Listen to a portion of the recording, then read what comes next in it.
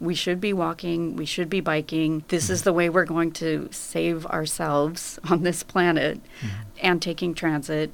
And yet those are the least things that are convenient, most deadly ways to move around. Exactly. And from a city perspective, there's this existential crisis where all of the conventional thinking about our streets is wrong. People in office will hear from folks saying, like, widen the road, build more parking, right? Those are usually the loudest voices.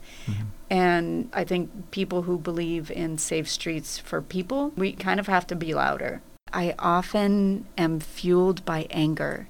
The idea for the project came from my realizing that once people try a cargo bike and they experience changes their life, they go a little bit crazy, and everybody who was doing it was so excited about it, like they could not contain themselves.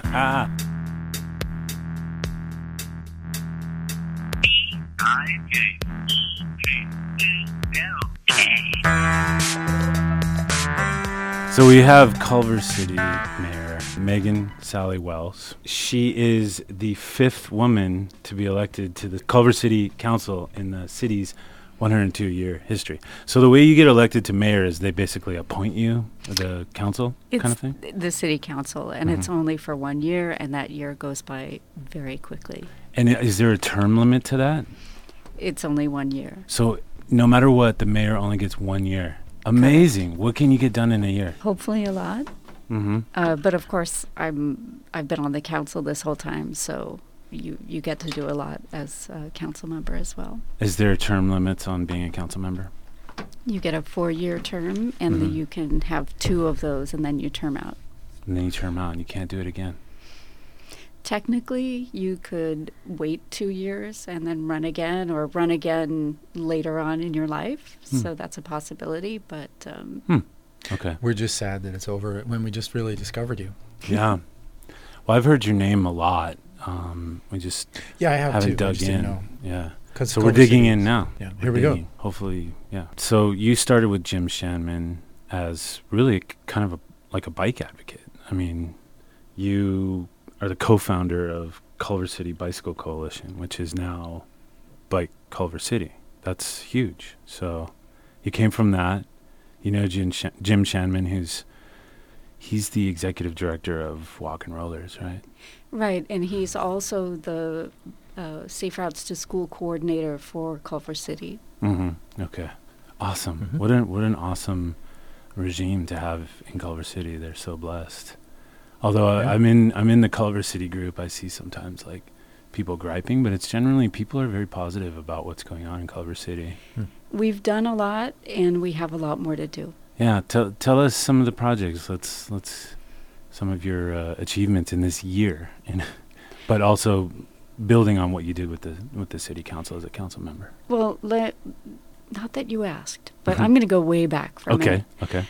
Because I lived in Paris for 9 years. We were car-free, and when we decided to move back to the United States, my husband and I made a conscientious decision to not go back into the car hell of Los Angeles. And so we kind of planned our lives around the Ballona Creek Path. Wow. And we happen to live like a half a block away from it. When I started, I was taking my younger son to preschool in one of those big bike trailers. You know how heavy those are? Yeah. And to enter Ballona Creek Path, there was this little, there's a chain link fence that they closed during storms, but then permanently there was this little thing, like a little mini fence on the bottom, in order so that, mopeds or motorcycles wouldn't go onto the path. And it was insane, like every morning to bring, lug this heavy trailer over this stupid little mini fence. And so that's how I started engaging in bike advocacy in Culver City, was as a mom wanting to take my son to preschool. From that, I went to, I actually got appointed as the vice chair of the Bicycle and Pedestrian Advisory Committee and helped... Of Culver City. Of Culver City, and helped create the city's very first bicycle and pedestrian master plan. And Jim at the time, Jim Shanman, was going to a lot of the meetings as an advocate. And after the final meeting, a bunch of us had a conversation about like what's next, right? How can we work together? Mayor. Yeah. Did you come up with that, really? Like that was It was when the Bicycle and Pedestrian Advisory Committee ended that we created Bike Culver City, which was the Culver City Bicycle Coalition at the time. It was one of the first local chapters of LACBC. It was Culver City and Santa Monica. As you're talking, I'm thinking, wow, that is the theme for our show, is moms. Right, Liz. Moms. Yeah. Because we have Mother Lode director Liz Canning, and she's going to call us in. We got to get this on schedule, my friend. But it's a mom, it's a bike advocate. It's the perfect storm. Right? I'll tell you, I've totally seen those fences you're talking about that go across the bottom. It's like little things like that. Like, okay, they need to keep motorcyclists out of there. How else can you do it besides making everybody have to pick up their bike? And but fortunately, they're getting rid of stuff like that, it seems like. And that was my first victory as a mom, is getting rid of that. Oh, that's awesome. Yeah. So Thank you.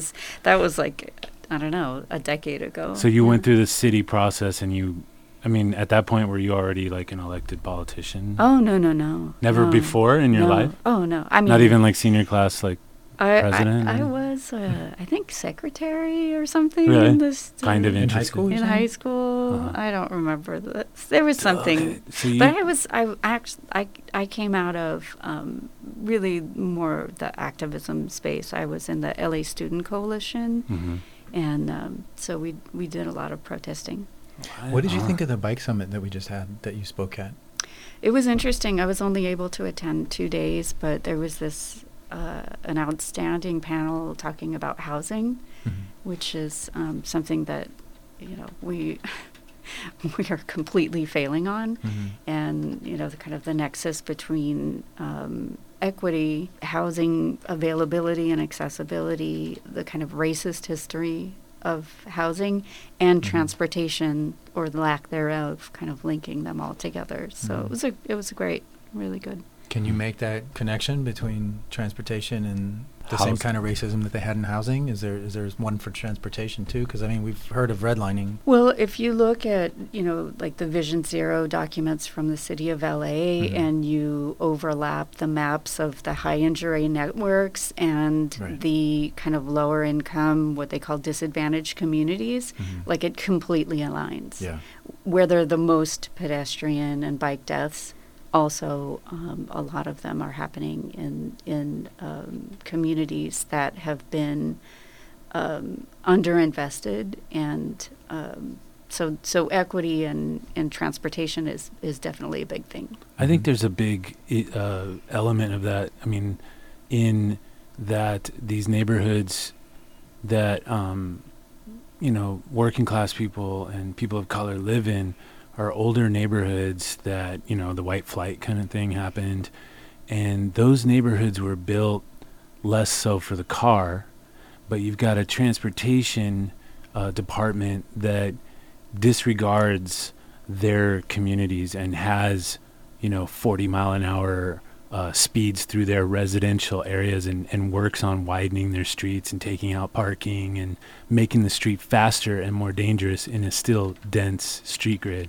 I think there's a big element of that in our Department of Transportation. Well, and I just took transit over here, and just trying to cross the street was insane. It takes like 10 minutes to get across the street because pedestrians aren't allowed to cross these big avenues, and the overwhelming feeling is that you are not welcome. Yeah. You are not valued.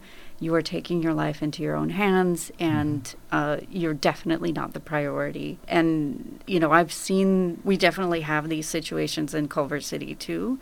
As I've been in office, I've come to recognize more what a street widening means. And some of them I voted against, but was outvoted. Now we have a very different council. And I think, a lot more awareness about what it means when a city makes the thing that we should all be doing the hardest possible. In other words, we should be walking, we should be biking. This is the way we're going to save ourselves on this planet, and taking transit. And yet those are the least things that are convenient, most deadly ways to move around. Exactly. And from a city perspective, there's this existential crisis where all of the conventional thinking about our streets is wrong. Right? And that's why I was just in Sacramento. Was it this week? Yeah, Tuesday. I'm part of the Zero Traffic Fatalities Task Force, and we're trying to reform some of this on a statewide level. So is this like a coalition of cities? No, it's Assemblymember Laura Friedman. Yes, love tried her. to, yeah, she's amazing. She tried to reform this 85th percentile rule, which is total insanity. Do you want to explain that? So the 85th percentile law was codified, I believe, in 2007 or maybe 2004. It's older than that, I think. In California, but it's around the country too. But it basically says that the prevailing speed of traffic is what sets the speed limit rather than the local municipality or whatever. And it was sold to the public as like, this is a speed trap law so that you're not suddenly met with a 25 mile per hour speed limit on a 55 mile per hour, like 395 or something like that. So it made sense for rural towns. You know, it was like, now you see that when you arrive at a rural town on the 395, it's like the speed limit lowers 10 miles per hour, like every quarter mile. I mean, that's fair because you don't want to have people blasting through this town, you know, and it's the only way through. That's their main street. So I gladly slow down and totally drive slow through those. It's just that is being applied to Los Angeles streets. You know, there is no way to average more than like 20, 25 miles per hour trip speed on urban streets. You can't get from A to B using urban streets. Average. No matter what kind of traffic there is, your average is never going to get more than 25 because there's grids, there's red lights. It's impossible to time it all. So when people are driving 40... So the way they do it is they measure little quarter-mile blocks, especially out in the valley, and they individually test the speed. You know, they give you this giant street that you easily are induced, like you're just like, oh, this is a big street, I can go fast. Next light's way up there. You're going 45 miles an hour. They'll time you and set the speed limit to that. So in other words, it's the people who speed who determine how fast we go. And then there's this great term that I learned while being on this task force, which is speed creep, which I think is the best term I've ever heard. Speed creep. Double meaning. Right? Yeah. It means that because people have a tendency to exceed the speed limit. You know, they see the posted speed limit, they will naturally go faster because they know they can get away with it. And so every time you do your speed survey, it's always trending up. Yeah. It is never trending down. And so you get, you go faster, and the result is death. Let me ask you this. The limit as a minimum. Yeah, because the cops won't bust you for anything less than 10 miles an hour over. It's just ridiculous. And it's like codifying lawlessness into it's law. It's terrible. So it needs to be reformed. Let me ask you this. You as mayor this is amazing that we get to speak to you. Thank you for coming on the show. You know, we're not worthy. We're not worthy. No. We really aren't. If you could see us, we're not worthy. You got these streets. They're setting the speed limits because they're big and wide, and it's easy to speed on. Can the Department of Transportation engineer the street to be a slower street? You know, is that within their toolbox? That's my biggest question. You know, to the government, and you are. Yeah. You know, part of the government. Yeah. We want your protection. Is there any way to engineer a slower street so that it matches the current speed limit, and then it becomes compliant? Yeah, and that's where we're kind of like, slowly turning the Titanic away from the iceberg, right? Yeah, yeah. It does take time, but it's, I was thinking about it, like there was a vote a couple years ago where in Culver City, right down the street from me, we were adding a left turn lane. So you have a double left turn lane, and we were taking away a crosswalk.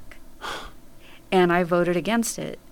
The irony and this kind of the sickness of where we are is that was a safety grant. We got the money from this like federal transportation highway blah blah safety grant. And what does safety mean? Safety means you're going too fast for pedestrians to live, so just remove the pedestrian and have more cars go through. Wow. It's insane. Problem solved. The very corner that you got, I assume you took the red line here. Yeah. There's a huge escalator to a bridge that goes over. Mm-hmm. I think that was $80 million that we spent out of Measure R. So this is Universal City Station, Red Line. Yeah, they specifically, there used to be crosswalks on the street, but they've now made it so you have to go up the escalator, over the bridge, down the other escalator, then you got to cross another street. They made it so you have to work harder as a pedestrian. Meanwhile, and they spent our money on it. They spent our money on it instead of just like making that whole intersection safe. We should put the cars underground. They could have spent $80 million and put in. I mean, they could have spent $5 million or $10 million and put in a traffic circle right there or something. Well, I mean, it's induced demand, right? You build for capacity, you get capacity, and by the way, death, right? Yeah. So we've created the monster. We know better. All of the engineering and even the monies, federal monies, state monies, often prioritize roadway widening, not narrowing. Because your original question was like, how can we make the streets safer? All of that, narrowing lanes. Yeah, in my experience, it looks like there's more money to widen a road than there is to narrow it. Absolutely. Federal money, state money. You can't get a bridge. I've gone through this whole thing because I've actually sued the city of Los Angeles as part of a whole movement to try to get this bridge that they're redoing. Well, you probably heard of the Hyperion Bridge. The Hyperion Bridge. Mm-hmm. I always think about that, and then I just get really like, let's think about nice things. Let's get away. Don was involved in that. Yeah, but no, there was federal and state money that says we can't do this bridge because the capacity of the bridge is too narrow, so we got to widen the bridge if you want to use this money. And it's like, I have a question. So there's a street that is my major cross street in Northeast LA, and it's just way too wide, and cars go too fast, and it doesn't need all that, capacity for cars. What should I do? Good question. I mean, in LA, you have the neighborhood council system. It always helps, and for any council member or mayor, it always helps to have community support. Mm-hmm. So I would say that a good first step is to go to the neighborhood council, to talk to them and to find allies. If necessary, get yourself elected to the neighborhood council, mm-hmm. Or find people to do so. Mm-hmm.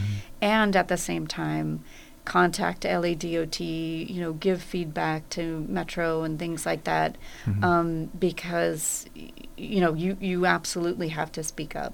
In order to get stuff done, and it's excruciatingly long. Yeah. But because oftentimes people in office will hear from folks saying like, widen the road, build more parking, right? Those are usually the loudest voices. Mm-hmm. And I think people who believe in safe streets for people, I mean, we kind of have to be louder. It just takes time, but it does help. And I also like to take their talking points and use them for our movement. Like what? The thing that I always... When you say there, you mean like the people who are arguing for widening roads? Yeah, the opposition, which is anybody that's just like telling you that the only option we should have is to drive cars everywhere. everybody should drive cars everywhere. That's the opposition, right? And it's like as soon as you start breaking it down and really getting into it with them, they can be broken down. They understand. They know that there's no other solution than to give people options. Like everybody can't drive cars everywhere, you know? We need more options that people will choose when there's safe, convenient options. Seen it around the world. It exists in other cities. We're not alien creatures here that can't travel calmly and safely. We're not a strange alien species that or maybe we are. I don't know. Yeah, people Americans, just Americans. Like Americans are such. We have some good, don't idiots. We have? Huh? But we have some better and worse areas. We do, but it's just like we tolerate like Culver City is pretty good right now. There's hope on the local level. We got to focus on the local level. Let's not mention anything national. Let's just talk local. But so you said it takes a long time. So what do you tell people? What's the scale and what keeps you going? Isn't it demoralizing? And like what keeps you going? Is it the solidarity with the other people? It's easier to move forward even if things take a long time if you know that you're right and you're in it for the right reasons. Righteousness. And then I often am fueled by anger. Anger, like righteous anger, is something that those are our sponsors. Righteousness and burritos, veggie burritos. We have with us Adrienne Hoff, who was in last week actually, first time, and was just such an amazing voice. It's like we wanted to have her back. And thanks for having me. Okay, so Adrienne Hoff is a member of the Wilshire Center Koreatown Neighborhood Council. It's hard to remember some of the names of all these. For example, I was once the chair of the Plum Committee for the Northridge West Neighborhood Council. You'd never remember that. I wouldn't, personally. These two would, I'm sure. Do you remember what he just said? No. Plum. Anyone? Plum. I heard, Plum. Northridge. I had the power to deny a Buffalo Wild Wings their permit. That was kind of a wild one. For the neighbors. I'm on that committee for my neighborhood council, and it's pretty cool having that power and trying to insist on more affordable units within a building, more like street widening, like not for the sake of cars, but for the sake of like while the construction is going on. So then that way, pedestrians are going to be able to get through, because the pedestrian right of way is always what gets taken away first, and just makes them vulnerable. So that's always something that I try to make sure that with new development. Thank you. Yeah. Thank you for doing that. I have to say I'm mea culpa, because we're totally failing at that right now in Culver City, right next to the Expo line, and I've been back and forth with staff and everything. It's been. You mean the huge parking lot? Or well, it's not a parking lot anymore. We're building housing. Hello, but but we've got like these two major developments right next to each other at the Metro line, which is great, the Expo line. But all of National is closed to pedestrians between Venice and Washington, and it's just like I am so mad at myself for letting this happen, and I don't see a way out. Like, I don't actually have a magic wand. This is only during construction? This isn't the final? Oh, yeah, no. Yeah. How are those developments on parking spaces? There's way too much parking. It's Metro. These are, Metro's not building Isn't that their land? No, some of it has some Metro parking. Mm-hmm. No, where the parking really is from the private development. And the problem is this project at the Expo line, it's been in the works for like 15 years. And so it's like you're bringing, different decadal thinking to today. And so by the time everything is approved and all of that, it's like we've moved on. So it's... Is there going to be any first floor local service retail type stuff? Oh, yeah. Oh, that's good. Yeah. I mean, the only hope really I've seen is that, I forget, my friend he was an architect, he told me that the new thinking with parking structures, because of these ridiculous parking requirements in our zoning laws that probably won't change anytime soon, you can build parking structures for future conversion. Yeah, like flat and so forth. So hopefully in the future they'll remedy this. In Koreatown, most of the new housing development that's coming to us is part of the transit-oriented community project, which is great. There's a lot less parking with that.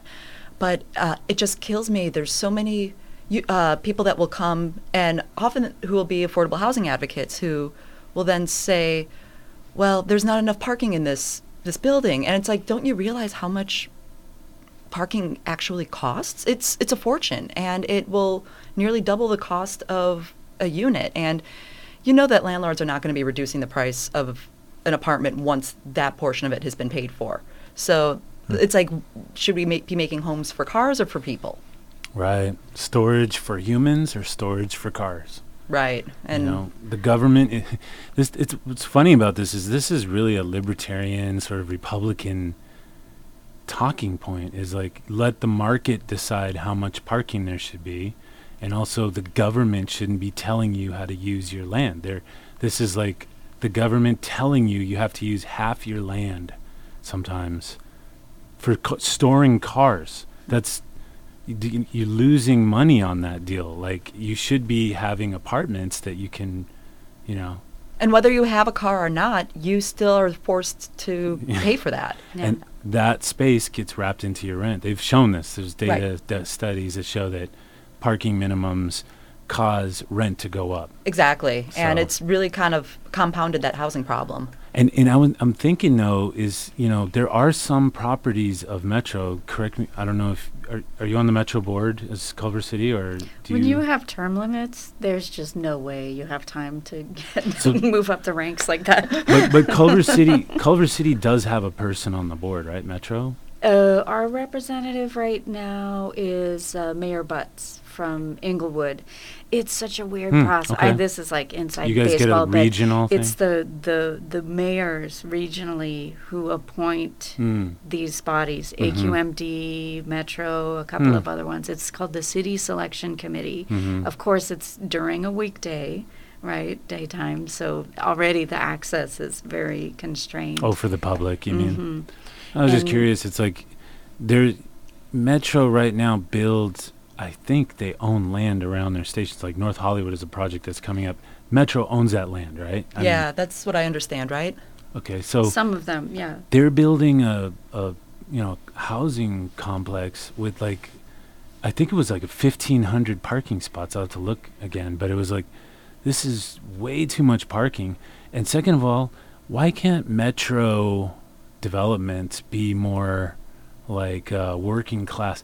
Like, maybe they could extend offers to live there to the local people, to local workers, so that local workers can just live where they work, whatever job they're in. Maybe it doesn't even matter what, if you have a high income or not, but it's like, why can't we use these public resources to lower housing costs and so forth and keep people in the community? Yeah, and I don't know enough about these specific projects to be judgy, because maybe they're great. Yeah. I think it's great that they're building housing, period, because that's what we need, housing next to transit. So I totally encourage that. And I think, some of the like I'm being apologetic about some of the things like the overparking and everything in Culver City, but our big opportunity right now is that we're updating our general plan, which is kind of a wonky thing, but it's the constitution for future development in our city. And this is the opportunity for us to rethink that, 1950s, 1960s zoning mentality that has gotten us into this mess. And so I'm really excited about this process and what it means for Culver City. Planning takes a long time. You kind of want planning to take a long time because these are some pretty fundamental changes, and the process has to be really healthy. Yes. The conversation has to be good. And over the next 2 years, Culver City, I think, is really going to make some outstanding progress, Wow. and I'm doing my best to make sure that it's going in the right direction. Can you so give much. us some previews? Well, I mean, we're just starting, but we have this great advisory committee. We've got a really good. I'm on the general plan subcommittee with my colleague Thomas Small, our former mayor, and we helped to write the proposal that we were asking a consultant to come design. So we were designing it around equity, we were designing it around health, designing it around housing and mobility. And so, the bones are good already. The committee is outstanding. And, we're just going to, and we have like this whole speaker series right now where, we have people like Christopher Hawthorne coming to speak to Culver City and a bunch of some wonderful folks that are sharing their ideas and getting the city excited about, what planning means. How do we connect the dots between the climate catastrophe and going to the store? Those things are absolutely connected, but we don't think of it that way. Yeah. And how can we as a city, through planning, solve for climate change? I'm termed out in a year, and my thinking is, oh my God, I have a year to save the planet. Well, that's what's amazing about the cities like Culver City, Long Beach, Santa Monica, these smaller cities, even Burbank, do things, it seems so much more efficiently and quickly than Los Angeles. Los Angeles is just like, like you say, it's a big decision, so it's got to take a long time. Yeah, it's like steering a destroyer. So we're gonna ask Megan to stay on with us, and she did indicate that she would, and we're so stoked to have Mayor of Culver City right here. Isn't that amazing? Yeah. We're gonna move on to Adrienne Hoff's news segment. She's going to take us through some of the news going around town, and we'll all discuss it. So, all right, cool. So this week, the North Valley Bus Rapid Transit Metro meeting took place. Anyone here attend that meeting? Mm-mm. I did not either, but it just sounded like it was really pretty rough. So the background on the story is that the Metro wants to run a citywide bus rapid transit system, which is amazing. That sounds amazing. Citywide bus rapid transit. Awesome. When can we have it? Yeah. And so this one would be down Nordhoff. And there is a lot of vocal opposition to this. And it's mostly NIMBY homeowners that are opposing this. It would connect to UC Northridge. So there are a lot of students that came out in support of this. UC Northridge? Really? Cal State Northridge. Okay. I'm sorry. Thank you for correcting me. As I was saying that, I'm like, that doesn't sound right. Thank you. So as it is, this project has been put back. The Metro Board seems to be in favor of this. Members like Sheila Kuehl, very much in support of this. She's awesome. She's great. But I was following this on Twitter as it was unfolding, and one of my contacts on Twitter, Kenny, goes to all of these meetings. And he's Vietnamese American and often faces just this awful racism as a result of his support. And so at this meeting, people were actually like, you're just exaggerating. That never happened. So like, not only is he dealing with that, but he is also facing some, just like being called a liar for expressing his experience.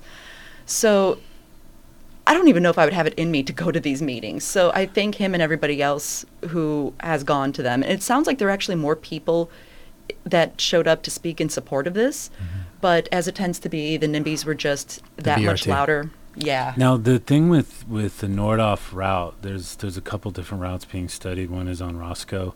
They're both on Roscoe. It's just a question of when it goes up to Nordhoff. Mm-hmm. So, I mean, I was looking at the compromise plan that Metro has, which is Nordhoff, Roscoe down to Lindley. and then up to Nordhoff, and then up to CSUN, because the important thing is that thing, it's a regional transportation solution to get you to the Northwest Valley from North Hollywood, where the Red Line is. It's a regional, situation. So that having it go down Roscoe actually connects you to a couple of significant things, like the Van Nuys Airport, which is near the Flyaway. There's also it's better. We know that it's Hospital. better. The NIMBY plan is a different one. They want to get it off Nordhoff. Yeah. Prior to the 405, I believe. So this alternate plan is actually pretty nice. So there's almost a chance to sort of take the wind out of their sails if we just came as a group and said, "Hey, we actually like this compromise that you guys want. Let's capitalize on this and get this done." Because I have a feeling getting it done the other way is going to be really difficult too. The problem with that, though, is it just further delays it actually getting done. Because they keep exploring other options, and they're open to that. But it seems like they do know, like, what's going to be the most efficient and what's going to have the most ridership. But, like, by them saying, well, okay, we'll just study other alternatives, that's just preventing it from getting done. And that's just what we need, is to have it. Yeah. So, next meeting is going to be when? A few months? They study, and then what happens? I'm not sure off the. I think it's like a monthly meeting. Is it? Well, how long is their study going to take? That's always the. Right. I mean, it was supposed to be next June that it was going to start, but now they're going to be studying it. Okay. So next another big event that happened today. Mike Bonin had made a motion to have signal preference for the Expo line. And that passed the Transportation Committee in LA City Hall today. So that's most excellent news. Awesome. And they're also going to be increasing the headways during peak hours to 6 minutes. So especially in Culver City, where the Expo line serves, I'm sure your constituents are very happy about that. Yeah, and me personally, yeah. Right, in Culver City, that's a good thing for Culver City. It's a good thing for everybody. 6-minute headways, signal prioritization. We sound like a bunch of transpo nerds. If somebody tuned in that wasn't following any of this, wouldn't make any sense. But this is such a good thing. It's the trains don't have to stop for red lights. Right. and that just caused the Expo line to slow down way too much. And I know so many people that weren't public transportation folks who lived in Culver City, West LA, who were really excited about the opportunity of taking light rail to their jobs in downtown. But then when they saw how slow it was going, they're like, this isn't a benefit for me, so I'll just get back to driving again. And then with the trains being overcrowded from them not coming as often as they should, 6 minutes, that's nothing. You miss the train, another one's coming in a few minutes, no problem. So this is a very good thing for Are they going to do it line. all day, 6 minutes? Just during peak hours, as far as I'm aware. They should continue into the evening, because they're missing a whole other crowd with the trains, like the local transit. Like, I'd love to take a train to downtown from Los Feliz, which I did all the time when I was living in Los Feliz. Yeah, I've got big issues about the night service, like especially like with the Red Line and Purple Line. After like 8 p.m. on a Friday night, it'll just say like on a maintenance schedule every 30 minutes. But it's like, when did the last one come? Was it 20 minutes ago or was it 5 minutes ago? They can never get that sign right for some reason. And 30-minute headways is like, I'm going to take an Uber. Right. And most often I'm going to or from downtown to Koreatown. So there's plenty of options. I could take a bus, I could take the subway, but if I don't know when it came, like, should I go upstairs and catch a bus? Should I just wait? Yeah, it's crazy. We got to get back to that somehow. I don't know how they're going to do it. But this is good news. Yeah, it is good news. And some more good news is a new program. It was good news. That's how ranty bike people are. Oh, you know what, though? Things aren't that great. So there's a new program that LA is going to start called Cool Streets LA, where they're going to be, it's aimed to lower temperatures in some of the hottest and more vulnerable neighborhoods, where they're going to be putting shade structures like umbrellas, planting trees, and doing pavement cooling measures. So which is the white pavement or something like that, right? Yeah. That one is a little, I'm kind of on the fence about. It's good that it's going to be less reflecting or less heat absorbed into the ground, but then your eyes. Your eyes, yeah. Humans then are going to be absorbing that. The article I read on Streets Blog LA was saying that, or no, it was Curbed LA, I'm sorry, that it could increase the temperature for humans by 7 degrees. Really? What? That's significant. So that doesn't really... What's the point of it then? It probably helps put the air back up. Well, wait a minute. Humans, in the process, will be absorbing it. Don't you want the Earth...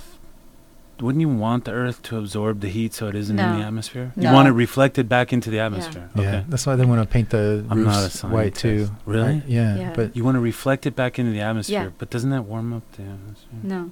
Am I dumb? No. Okay. you just have to look up this one topic and then. Okay. Yeah. So they haven't decided what. Where these programs are going to go yet. I'm really hoping to get some of them in Koreatown. There's some areas that they're just way too exposed to the elements. And it's heartbreaking seeing some folks that are just suffering while they're waiting for the bus. So there will be 6 projects completed by 2021, 10 by 2025. It'd be cool if we got more than that, because we really do need more shade in our walking spaces.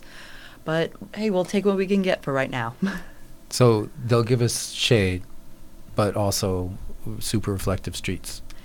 Yes. Okay. So cool. I'll check it out. yeah, I mean, the reflective streets, I guess, will be a long-term good thing. But it seems like there's probably a better solution. Probably, I would like to see just less pavement everywhere. Like, let's bring some nature into our cities. Let's get the trees there, and not palm trees. Oh, yeah. Well, they know that by now, right? For the most part, there's some developers that come to my committee that they're like, well, we're tearing down 2 palm trees and we're going to replace them with 2 more palm trees. Oh, what? Like, no, you're not. Like a different palm? Like different kind of palm? Yeah, well, they're just saying that they want to replace it for exactly what they're tearing down. But, like, what they're tearing down is not what we need. Like, go to see that list of the trees that are native to Southern California, the ones that provide lots of oxygen and shade and aren't going to ruin our sidewalks. Replace it with one of those. In Culver City, we did a couple of years back an urban forest master plan, and so that does just that. It's as trees die or need to be replaced, we have a palette of different trees that are more suitable for the specific environment where they are, and obviously shade is a huge and increasing need. That's awesome. I know LA's doing something kind of similar to that, where I don't have the website off the top of my head, but you can go to the site and kind of just put in like what the needs are, like how big your space is, if you how much you need the shade, and it'll kind of generate a list of the ideal trees for that space. Is that in the parkway or private? It's for private homes too, okay. And you can then get a tree that they'll send to you. Oh, that's great. Yeah.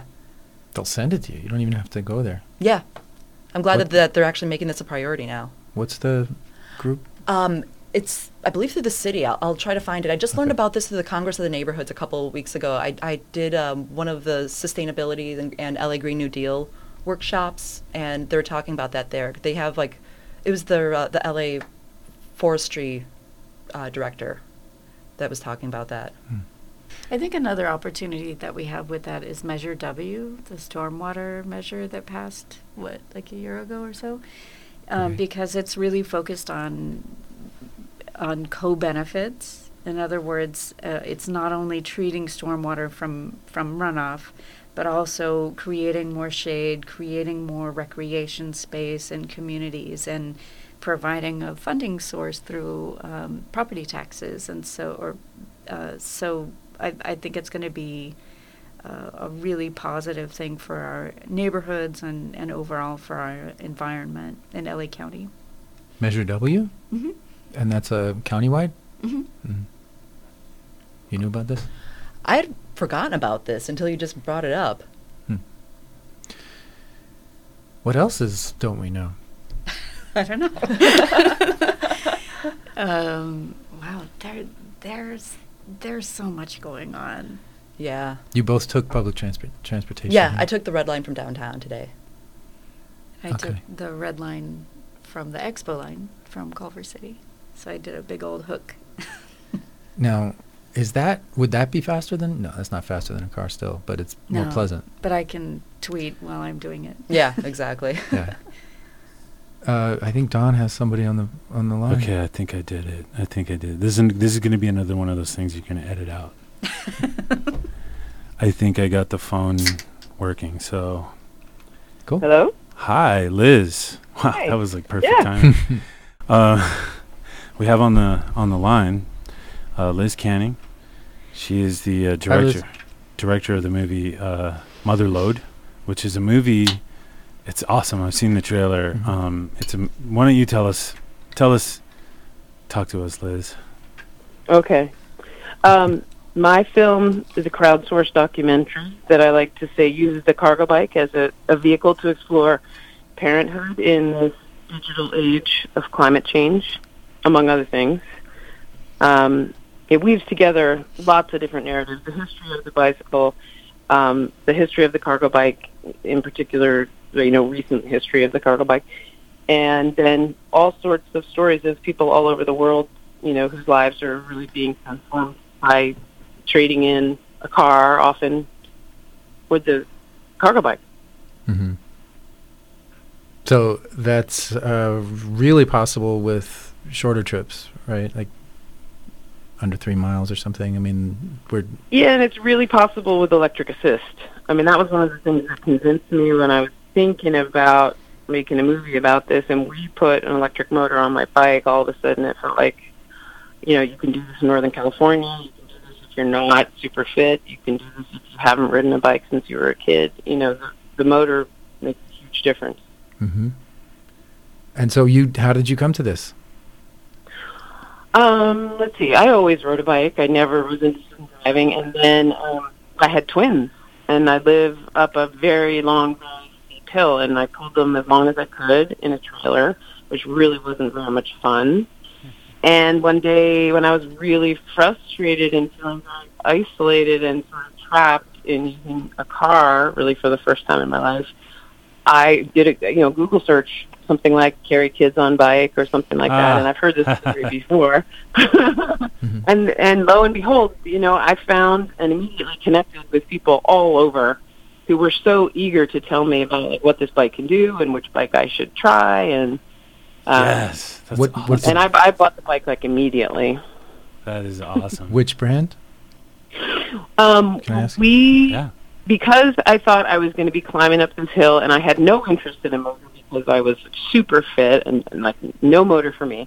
We bought a very light handmade box bike from Portland, and it was great. But within less than a year, I was ready for a motor. Hey, there's no shame in that. Actually, I think that's the future. Is people will more and more have e-bikes. Those things are. I hope begrudgingly fast enough. They're fast enough to be part of traffic. They'll, me pedaling. Well, as much as I love riding a bike, it's really not that much fun when you put a ton of weight on it, unless you have a little bit of help. Right. And some days you just don't feel like climbing a hill that has. There's a pitch on my hill that's a 22% grade. Wow. So, where do you live, in Echo Park or something? Fairfax, where mountain biking was invented, pretty much. Okay. Sorry. I was just imagining all the hills around Echo Park. Yeah, there's a lot of stuff. We have the trailer here. Should we play a little bit of this? If I can successfully get it on the computer.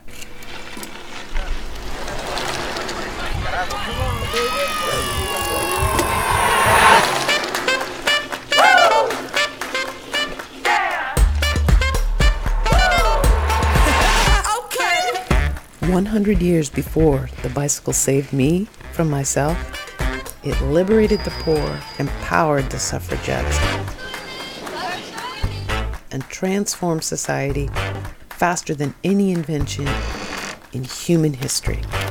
It could happen again. Just watch me now. Just watch me. Just watch me. Just watch me now. I'ma show you how I do. Just watch me now. Just watch me. Just watch me. Just watch me now. I'ma show you how I do. Just watch me now. It could happen again if we let it. Why are you honking? me? Why are you calling me a bitch? The mayor is calling it bike lash. Terrorizing cyclists. I had people threaten to kill me, run me off the road. America's car culture will never die. Am I crazy? Am I being a bad parent because I'm riding with my child? In fact, this time around, the stakes are much higher. Dire warning about what's happening to the climate. Human beings are becoming the world's first indoor species. Technology is leaving us feeling more disconnected than ever before. We need to reduce our emissions by at least 7% worldwide. In a world scared witless by day-to-day living. We're really, really bad at predicting what will make us happy. But when we listen to our bodies, it's clear. We are hardwired to move and to connect, not only with nature, but with each other. Okay. These instincts have served us and the planet well for millennia. Let's hold on tight to them, shall we? Let's show our kids and the world what it means to be truly, fully human. Just watch me now. Just watch me. Just watch me. Just watch me now. I'ma show you how I do. Just watch me now. Just watch me. It's showtime. Just watch me now. Don't you turn that down. Just watch me. What do you think, Megan? That sounds Pardon great. me? We have the mayor of Culver City here, and she was just talking about how she got into bike advocacy when she had her kids in a trailer and she needed to get them on a path where they were blocked. Yeah. Yeah, awesome. Yeah, the video, which my friends over in the other room over there can't see, amazing visuals. Just looks amazing. So this is great. Where do we get to see this? Like, what's going on here? I'm really proud of the fact that the film was not only crowdfunded and crowdsourced, but now it's being sort of crowd distributed. We're self-distributing it. Anybody can purchase a screening package on our website, and we've had probably, 70 or so screenings so far, and we have another 50 coming up. I mean, it's playing all over the world. Yes. Last night, we had 370 people in a theater in Minneapolis. Oh, that's so amazing. Yeah, unbelievable. And then, we had 2 sold-out shows in Seattle back-to-back, and it's kind of taken off. It's really exciting. Yeah, it sounds like it has a lot of momentum. In Los Angeles, Cynthia Rose from Santa Monica Spokes is working on something with the LA County Bike Coalition, and I think the city, she's trying to get involved and do a big event in Los Angeles in the spring. I saw her in it. Yeah. It's so cool. Yeah, congratulations. I can't wait to see this. Must have filmed all over then if Cynthia's in it. Well, it's a combination of stuff that I shot over, lots of years of working on this, and then people sent me video from all over the world. So I didn't get to go to all those places, unfortunately. So how did that work? I mean, it's crowdsourced, crowdfunded, and people sent you footage. That's the idea of crowdsourcing was very early on when I made the very first trailer. I put it out there because the idea for the project came from my realizing that once people try a cargo bike and they experience changes their life, they go a little bit crazy. And I was finding YouTube videos and blogs, and everybody who was doing it was so excited about it, they could not contain themselves. So I figured if I could, channel that energy in some way, and so it really happened. People got really into it, and it was a way of kind of celebrating this life choice, It really makes you feel something when you watch. It makes you feel happy. Trailer, yeah. Yeah. That's That's awesome.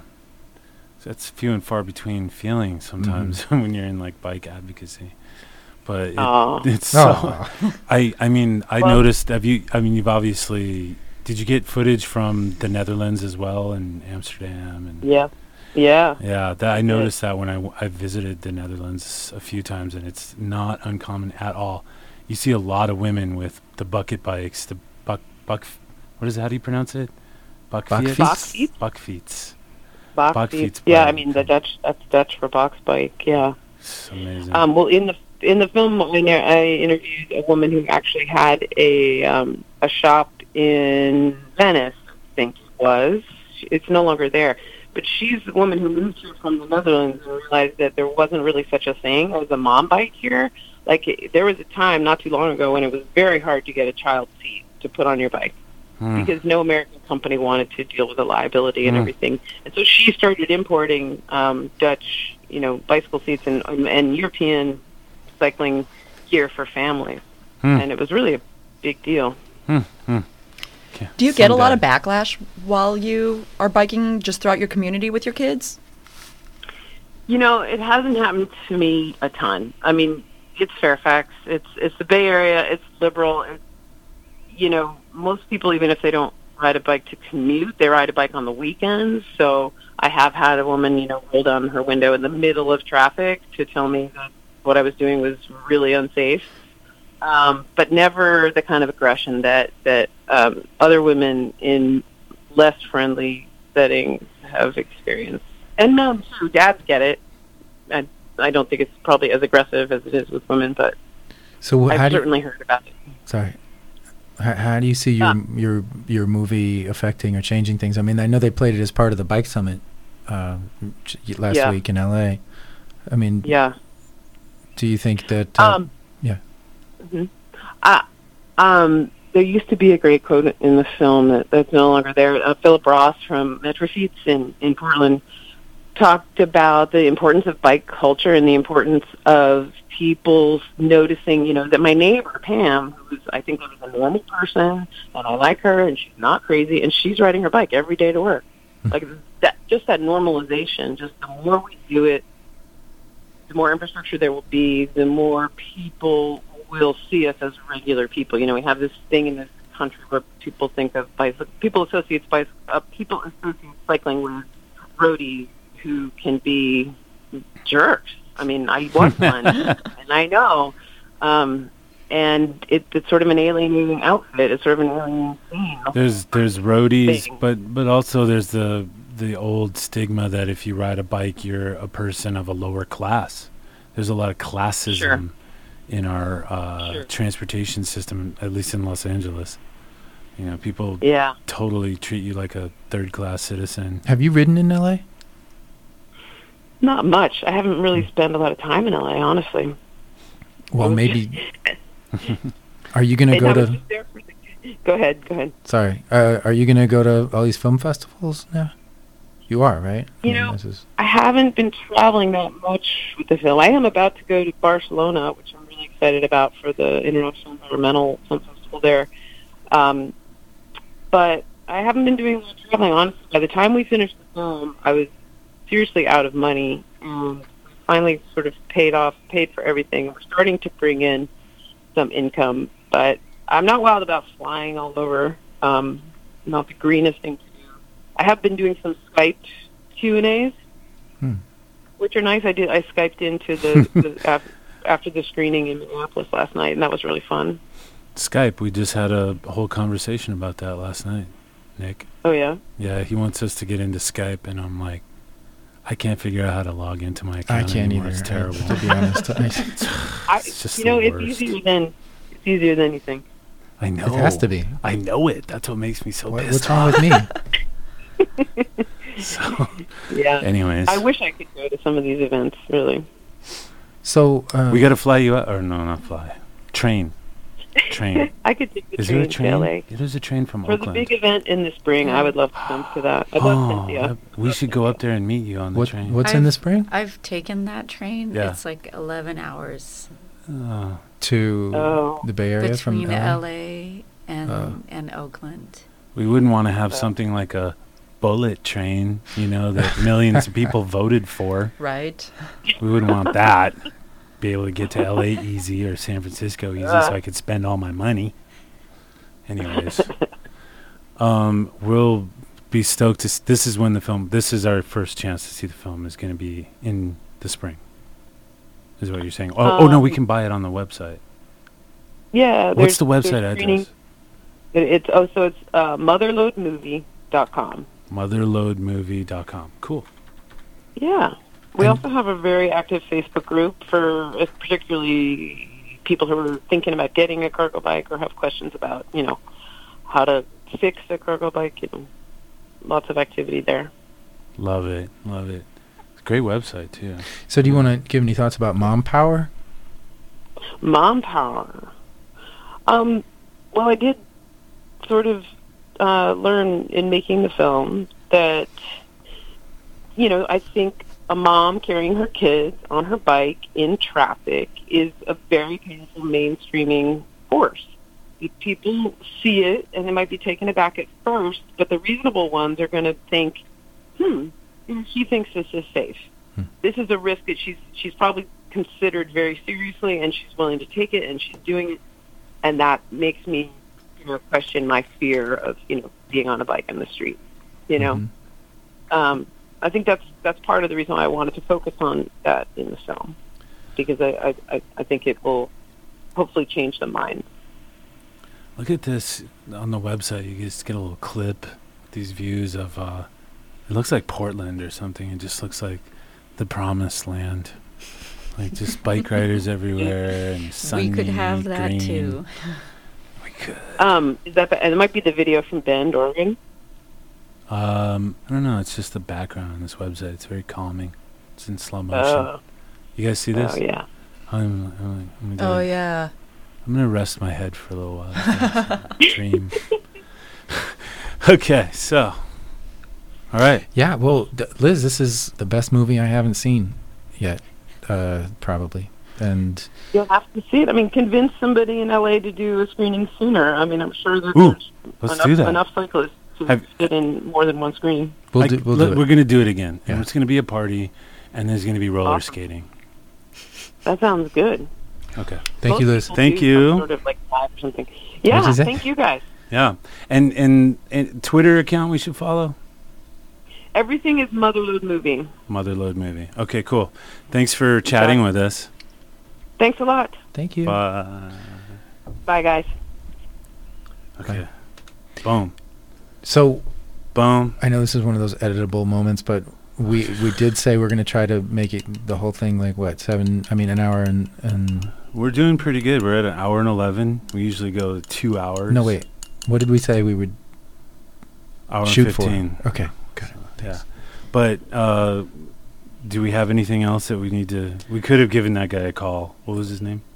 Havago. Do you want to call him? No, we're going to set up an episode next week. on the 22nd, Bike Technologies. We're going to have people who make bike apps. And what's that? What's on the 22nd? That's just when he can come. Oh, really? Oh, to here on a Friday? Okay, cool. Yeah, can't wait. That was a great little group, Sunset for All, and what was his name one more time? Teranig from Havago is his organization. Yeah, he's awesome. Just such smart young people. Yeah. Like the hope of the future of the bike movement is with them. So, love it. So, Megan, can we get you to come on like every 2 weeks? Is that too many? Hi, Mayor of Culver City. May we take part of your year, to have a mayor, your single if I can year? Call in, yeah. Okay, yeah, cool. we'll do updates. I can call in. Cool. Yeah. We'll do an update. I'll call in from happy hour in Culver City. Then we'll get some dirt.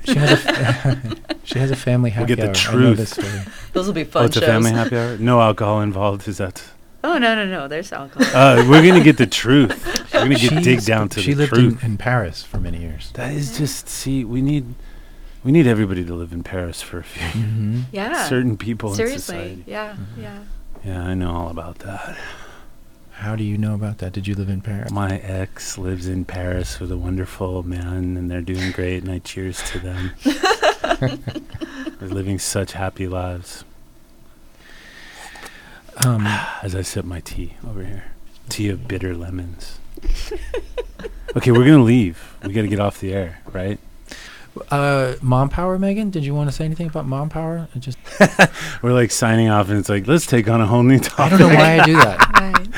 Nick wants to, we all want to talk forever. Should we talk more out there, audience? Go ahead. Actually, anybody that wants to call in. If anybody wants to call in, the phone number is 818-985-5903. We're on KPFK, technically.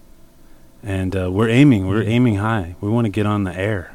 Yeah. So we're eventually going to get on the air and get all up in your cars. Can you get all during up in rush your hour. car? We have a mayor on the show. Yes, we do. Isn't that amazing? Yeah. That's why we're going to extend this episode. You're going to call in every 2 weeks. This is going to be great. We don't need to get squeezed every I haven't last. quite promised that, but I can call in. I think if we rewind. No, just one thing that Liz said about normalizing biking. I think when, as an elected official, biking, I feel like a bike ambassador. And so, like I bike in my suit, I bike in my heels, I bike to every meeting, and I have like a really cool foldable helmet, and I bring it along with me like a badge because it's a conversation starter. And I feel like, I'm so, it's a privilege to be in this elected official position, and it's a responsibility to message things and model things and hopefully inspire some folks or give them the courage to step up and like, if the mayor's biking, I can do it too, right? If the other thing is that it's actually great politics. This is the secret. And that's not why I do it, but it turns out biking is great politics because you're visible. And I can't, the people I see in Culver City, they're like, oh, yeah, I saw you on your bike. It's not just talk. You walk the walk and all of that. And it's nice. You're more connected to your community. You're more visible, and you're more, you're not hidden away in some, box of death made of metal, right? That's a car. And so it's great. And the other thing is that it gives me a firsthand view of the deplorable condition of our roads. And so, like, I'm calling the public works director, hey, the pothole, like, so I'm calling things out. And so there's no better way of doing that than by just experiencing it as an elected official on the street, like the way I want more of my constituents to be getting around town. Leading by example. Yeah. Leading by example? Good. Nice one. Okay. So thank you. And I actually had a...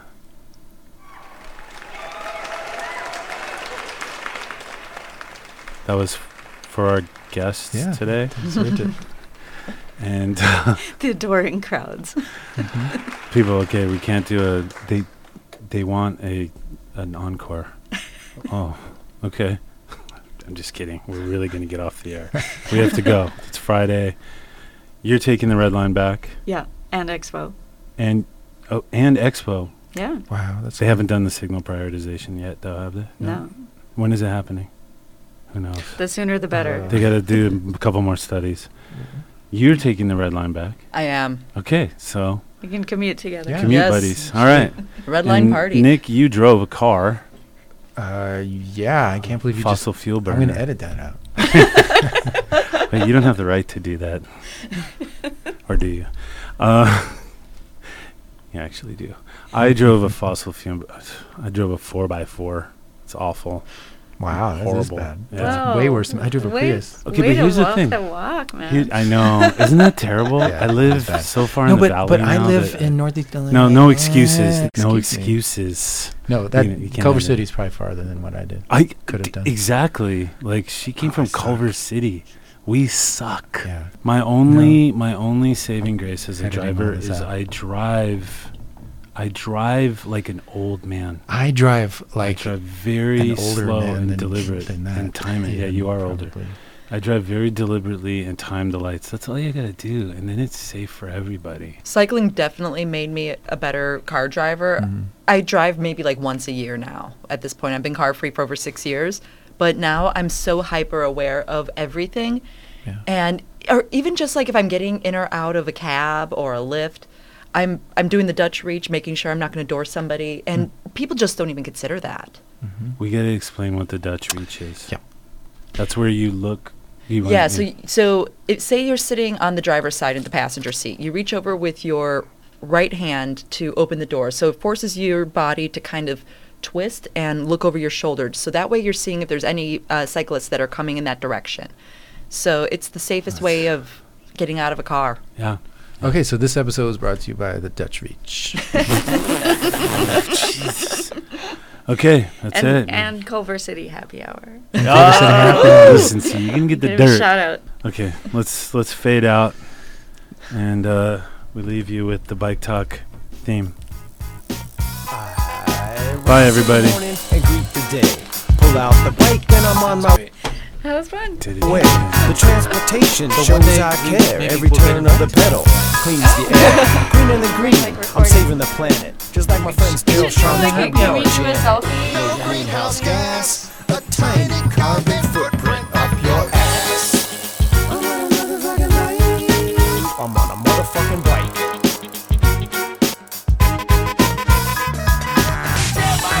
Thanks for listening to this episode of Bike Talk. If you want to hear more, go to kpfk.org, navigate to programs, and choose Bike Talk.